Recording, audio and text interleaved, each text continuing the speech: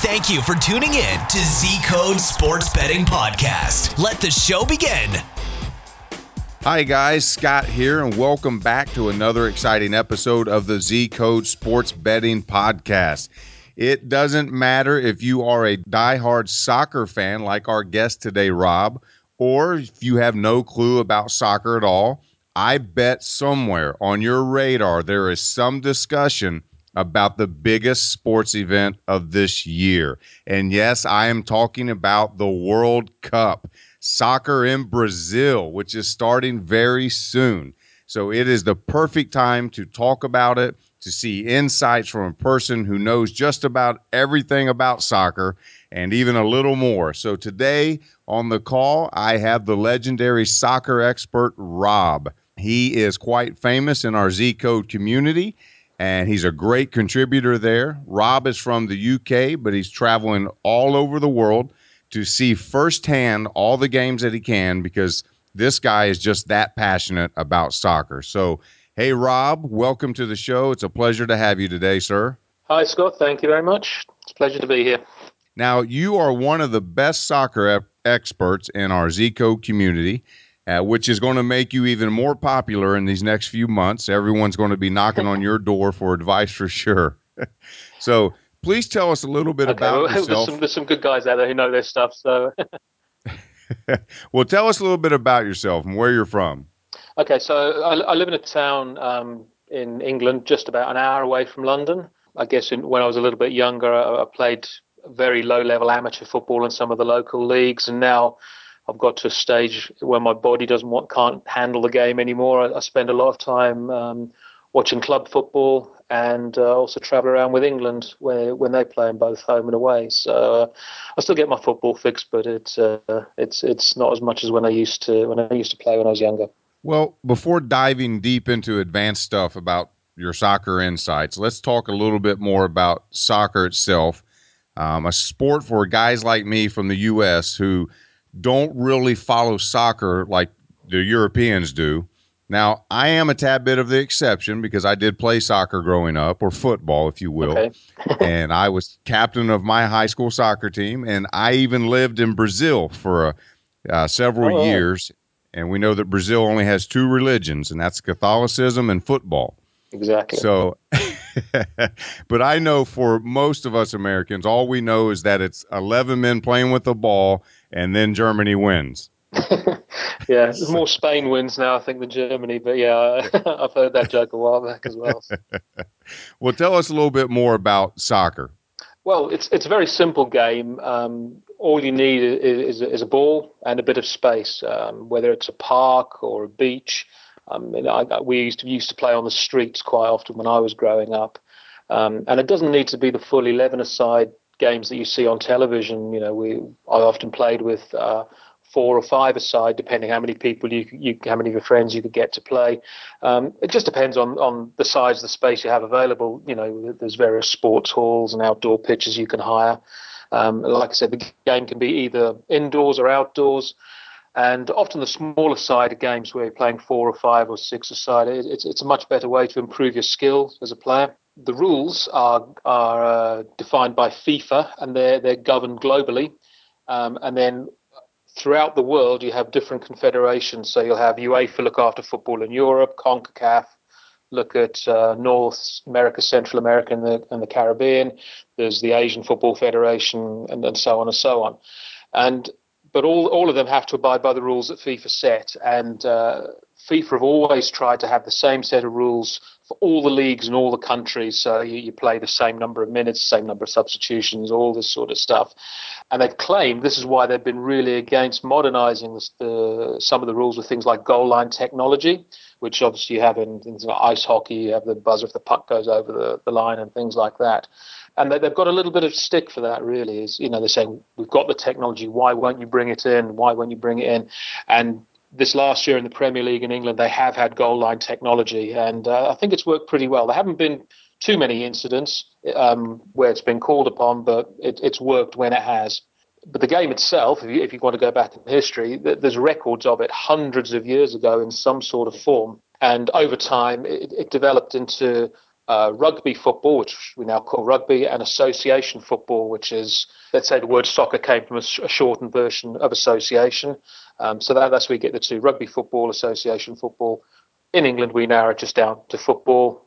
Other countries call football something different. In America, you have American football's football. In Australia, they'll have football as their funny game they play where they kick things around.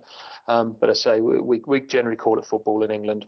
Well, in your opinion, while soccer or football is statistically the world's number one most watched, most popular sport without a doubt, why do you think it's not that popular in the U.S.? The popularity is definitely growing. I think at youth level, there's a lot of people play it. And I haven't got the stats in front of me, but I'm sure somebody told me at the kids level, it's actually more popular than some of the traditional American sports. And if you look at the women's national team in America, it's one of the best in the world. And that's possibly because the women's game in general is a lot further behind the men. So they haven't had as far to catch up to be one of the powerhouses. But the men's team is also, it's been improving all the time. There was a few years ago, you'd think, okay, we've just got to turn up to beat America. But that's not the case now. They're maybe not absolutely top draw, but they're still a very difficult team to play against. And they've beaten some very, very good sides in recent years. England played them in the World Cup in South Africa 4 years ago in Rustenburg. And, we drew that game 1-1.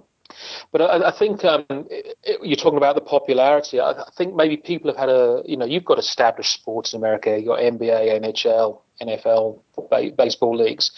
It's hard to get away from something that people enjoy. And, they're saying, I enjoy this. Why do I necessarily want to go and find something else? And possibly something else that fans in the US might consider is that football matches end in a draw. And, all your games in America, they don't. There's always a winner in every game.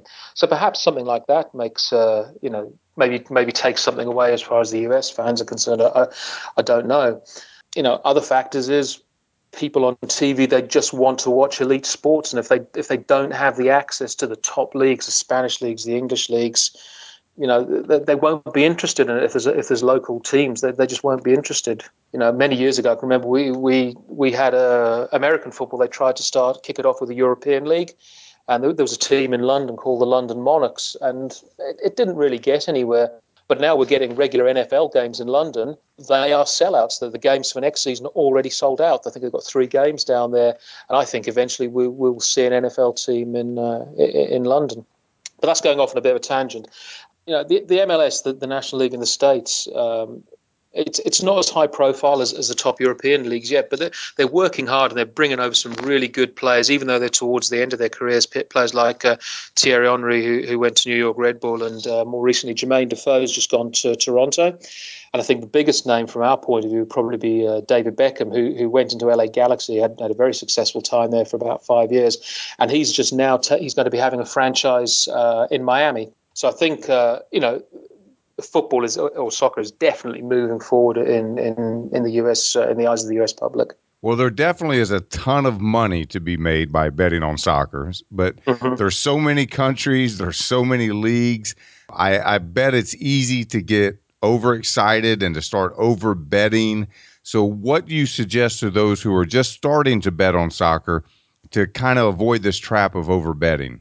I think you've got to. It depends which bookies you have.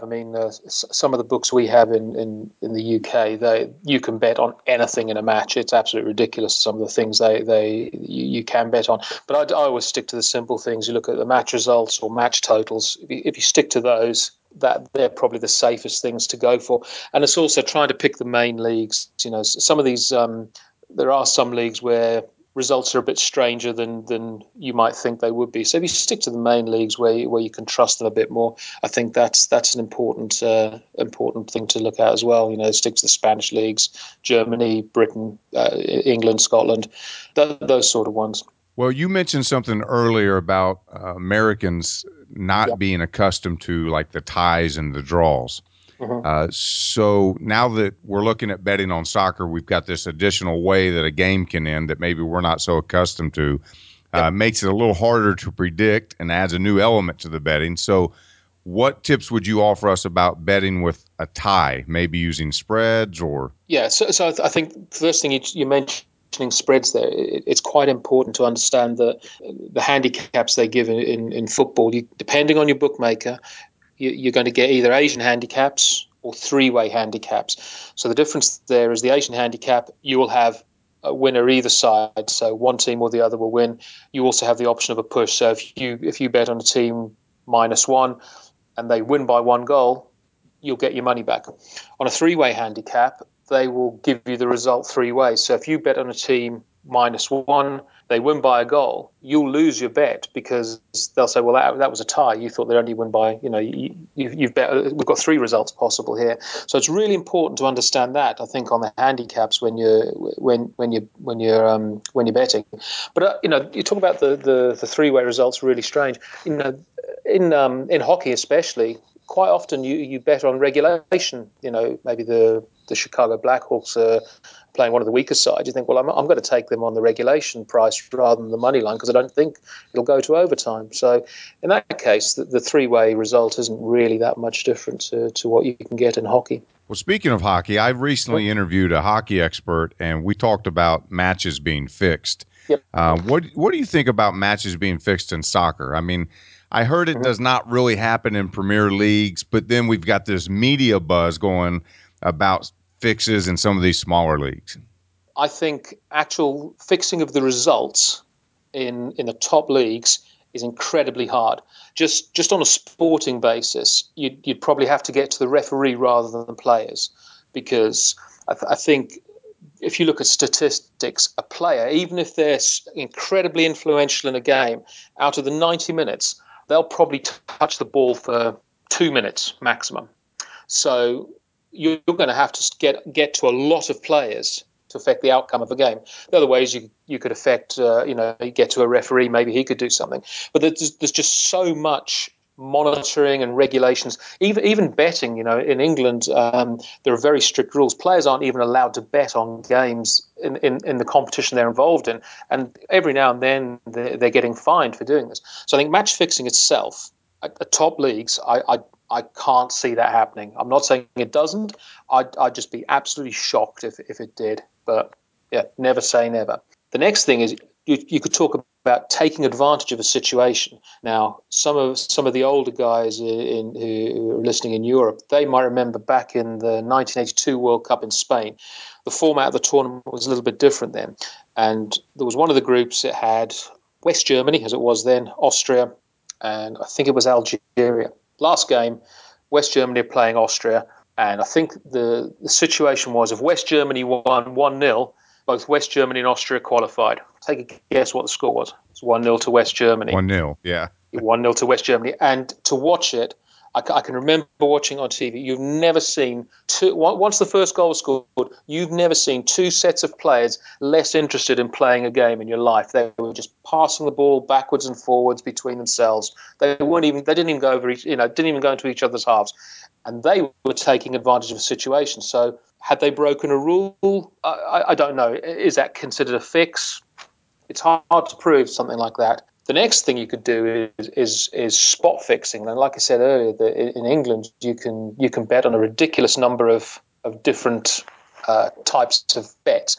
There was a player in England years ago. He said that you used to be able to bet on the time of the first throw-in, for example. So a couple of the players, they tried to get together. And he said, okay, at kickoff, roll the ball to me. I'll just kick it straight out of play. First throw-ins within a minute. We win, then we can get on with the game. So that sort of stuff, I think he said they didn't do it. He talked about he possibly thought he could. They didn't do it in the end. But you can see how this spot fixing, where you're betting on very specific incidents, maybe a player's going to get a yellow card, something like that, that would be quite easy to do. And I think there have been a few cases where that happens. In another sport, in cricket, we've actually had players sent to jail for spot fixing in an international match. So. Wow. Yeah, they were got at by a bookie or a senior player, and they said, bowl or no ball in the whatever over. They looked at the video. He's done this, and they said, right. And I think he got about 18 months in jail for it, and then his career's ruined. As a young lad, I think he was only 18 or 19. He's thrown away his career over that. So the top sports, I don't know why you do it, because they earn so much money. It's just not worth it. Sure. Yeah. Well, can you compare betting big leagues like England Premier League versus betting small minor leagues? And I asked that question for a couple reasons. Yep. Obviously, bookies are sharper on those high-profile games. So I'm curious, as a newbie, does it mean it's easier to win on minor league betting? I think bookies are smart. They're not going to offer any prices on anything they're not happy with. What I do notice is that if you bet on, say, a Premier League match or a Bundesliga match in Germany, there's a whole range of options you can pick. Time of the first goal scorers, all this sort of stuff. If you pick a less popular league, say one in Montenegro or something like this, all you'll get is the result. You can't have these other options. Maybe there's no spread options, things like that. So the bookies, if they don't think they can price something correctly, they won't offer it. The one thing I would say is about the bigger leagues, from our point of view as bettors, you have a lot more information available. The bookies will always have more, and better information. But I think. Maybe if you've got a bit of information, maybe it's a local team to you in a smaller league, you might be able to do all right on it. But there's limited data about these sides, so it can be quite hard on the smaller leagues. Well, the Z Code recently introduced line reversals on soccer, which does not have much data yet, but it's already been showing some promising results. Can you tell us a little bit more about line reversals in general and how they're going to play to soccer? Yeah, so I think we've spoken about this already. The one problem, obviously, the line reversals have been working for some of the other sports quite well. The hockey was doing well with that. With Cliff had his Fade the Public line reverse, which was doing quite well. But the problem with football is that it's a three-way result. So just because the price goes down or up down on the win, it doesn't necessarily mean the other side's going to win. People could be favouring the draw. So I started having a look at this, but I've ignored what's written on there as the money line, which I think it should actually say three-way result rather than the money line. It's a little bit misleading. And I've been looking at the spreads and just looking at some data I've been collecting. Like you said, we haven't got too much yet. I've started to notice there seems to be a bit of a trend. If we can find games where the spread is at least plus or minus one, and there's a line movement either for or against the favourites an hour before kickoff, that seems to be promising. Out of 27 games, we got 19 wins and 8 losses, which is giving us 11 units. It's a good start, but I think we need more data, see if we can filter that down a bit more. But definitely on the spreads, there could be something there. I've got to try and have a bit more of a think about how the regulation prices would work, because there's three results involved. Yeah, it is off to a good start. Of course, we talked a little bit earlier about that you travel a lot for international matches. Yep. I'm a big fan of traveling. I love to travel. So I want to ask you maybe a somewhat personal question. What's your favorite place to go? Favorite place to go? You mean just as part of the whole football trip? Yeah, your travel to watch these international matches. I think, I've probably been traveling to watch England for more than 10 years into different countries. And there's certain places you look at, when you're going to go somewhere, you think, oh, great, we'll go and do this, that, and the other. And I think it depends. It can depend on the time of year you're going to go there, because we can't obviously decide. If they say we've got to go and play in Moscow in October, you've got no choice. You're going in October. It may not be the best time of year to visit there. So what it does give you the opportunity is when you go to some of these destinations, they're places you may not really go to otherwise. So when you do that, you think, okay, let's try and explore here a little bit, because I'm not going to take my wife away on holiday to this place. She just wouldn't be interested. So I'll try and find something a bit more about it rather than just sit in a bar and then go to the game and fly out again. So, there's a few places I've been. We went up to the old, when we were in Ukraine a couple of years ago, we went up to the old Chernobyl nuclear place, where there was the explosion in. Yeah. You could do tours out there at one stage. I don't know if they're still going on or not, but and you could get quite close to where the old reactor was. So we did that. Last year in Brazil, we did a little tour around one of the favelas in Rio de Janeiro.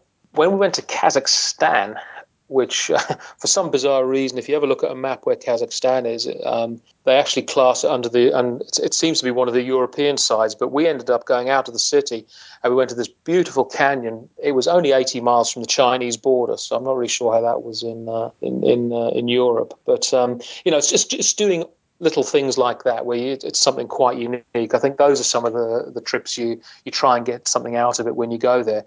But for the actual best trips that I've enjoyed, England came to the United States in 2005. We played a game against America in Soldier Field in Chicago, and then we played, I think it was Columbia in the Giants Stadium. That was a good 5 days. We had fun there. We also really enjoyed the World Cup in Germany in 2006. Those are probably the best trips just for enjoyment. Well, I too have done the favela tours in Rio, and I recommend for anybody that's going down for the World Cup to take that tour as well. Speaking of World Cup in Brazil, are you planning on going? Yep, definitely. I had my injections the other week. I actually went out to Brazil last year when they opened the Maracanã Stadium, when that was reopened. England were invited to play in the opening match. I think that was a reciprocal thing. When we had Wembley Stadium was rebuilt in 2007, Brazil were invited. So we've already had a taste of what Rio has to offer. And the stadium it wasn't quite finished. There was a few, the little finishing touches. A few of the signs weren't up behind the food counters and what have you, but it's a magnificent stadium. It really is. It's well worthy of hosting a World Cup final. But I'm not sure if I'll go there for Brazil this time. I'm going to go and watch 2 of the England games. I'm going up to the Amazon in Manaus to watch England and Italy.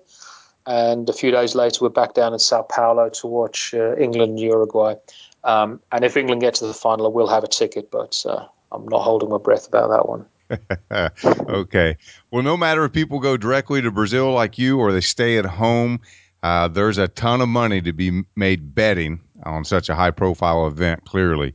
And I'm sure there's a lot of extra betting options. Prop bets will be available.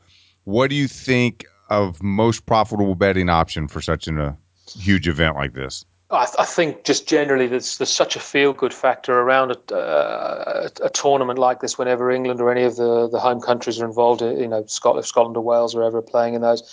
Everybody gets so excited. The bookies try and get you involved, saying, if England got knocked out, you've got to be an honorary German or whatever, follow Germany. They're just trying to find new and inventive ways to try and get money out of you. So I think you've got to try and avoid getting caught up in all that because it's easy to lose focus on what we're trying to do there. But I think if you're looking at tournaments, the first in the groups in the first stages, there are only 3 games. So I think it's really important in any tournament. The team, you mustn't lose your first game. So I think I've got to check historically. The first round of group matches, there will probably be more draws than you'd statistically expect out of the 8 games.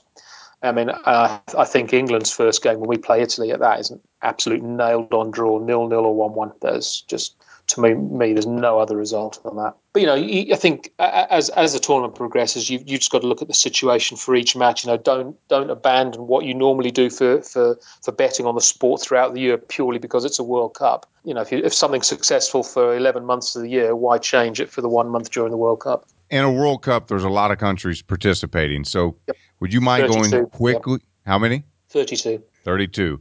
Can you just quickly go through maybe each group and give an expert opinion on which teams will proceed? Sure. So what there is 8 groups, 4 teams in each. The top 2 teams, they all play each other once. Top 2 teams progress to the knockout stages. You've got last 16, quarterfinal, semi-final, final. So Group A, I think what you find is traditionally in World Cups held in South America, it's very difficult for the European sides. The South American teams normally do really strong, really well in these tournaments there. So we'll just quickly whip through the groups, and that's really where my focus has gone on these. So Group A, I think you're looking at Brazil and Mexico to qualify, with Croatia and Cameroon missing out. Group B is probably the hardest one to call, and it's a really tough group. You've got Spain, Holland, and Chile. I think those 3 will be fighting for the 2 places to qualify. And I think Australia are going to do very well to get anywhere in that group. I think they're going to be the ones who miss out, plus one of the other 3. The next group is Group C. You're going to look at Colombia and the Ivory Coast qualifying, with Japan and Greece going home. Group D is the one England's in. So I actually think Uruguay and England will qualify from that, with Italy and Costa Rica missing out. Group E, we'll see France and Ecuador go through. Switzerland and Honduras going to miss out. Group F will have Argentina and Bosnia qualify, with Iran and Nigeria missing out. Group G is another tough one, and this is the US group. They've got Germany and Portugal, I think, are the 2 teams who are going to qualify, and I think the US and Ghana will miss out. And the last group is probably one of the easier groups. You've got Belgium and Russia will qualify, with South Korea and Algeria missing out. And then after that, it depends who draws who and goes from there. Well, of course, I'm going to ask the question. You're the expert. To drill that down a little further, who are your top favorites to win it all? I think you are going to. I can't see past Brazil and Argentina as the two teams who are going to do the best out there. You know, Brazil are playing in their own country, although they don't actually often play in Brazil. They tend to go around the world. Maybe a bit like the Harlem Globetrotters, you know, playing games and friendlies in other countries, and I think it's a money raising thing. And Argentina, they have some wonderful attacking players. I think they're going to be very, very difficult to beat. But that said, they haven't been past the quarterfinals for 24 years, so you just don't know. The one reservation I've got about Brazil is you just wonder how the pressure will affect the players. You know, in 1950, Brazil lost the final to Uruguay. They lost 2-1. And the goalkeeper, a guy called Barbosa, he was blamed for the defeat. He let in a goal 11 minutes from the end. And he recalled in an interview shortly before he died, he remembered being in a supermarket 20 years after the final. And this mother pointed out to her child, she pointed at him and said, "Look, that's the man who made Brazil cry." And he said, I had to live with this for the rest of my life. I let this goal in. So I don't know how much pressure is going to be on the home players to perform. So that might get to them. You never know. But all you can judge them on is the quality of the players and the fact that South American teams do well in South America. So I just can't see past either one of those two. Well, Rob, thank you so much for your input today. We really appreciate your insights, and we want to wish you the best of luck for you and your team of England in the World Cup. Thank you. We'll need it. We'll need it. Hey, guys, I just wanted to take a minute and let you know that I really love making this podcast and interviewing these guests. And I want to ask a favor of you to make sure that this show is as great to listen to for you as it is to make for me. If there is a specific topic about Z Code or sports betting that you want us to address on one of our upcoming podcasts, or maybe even a sports investor that you would like to hear an interview with, I need to know about that. Please go over to iTunes, leave us hopefully a good review, and in that review, tell us what you'd like to hear more of on this show. We are putting this show together to help you become the best sports investor you can be, and we really want and need your input. So do me that favor, go over to iTunes and do it right now. It'll only take a minute. That's going to help this show grow in popularity. That's going to help us know what you are wanting to hear on the show. That's going to help get the word out, and this community is only going to continue to grow and to get better, and it's a win for everybody. And that's what we're here for, is to make winners. See you in the next episode, and have a fantastic day. Thanks for tuning in.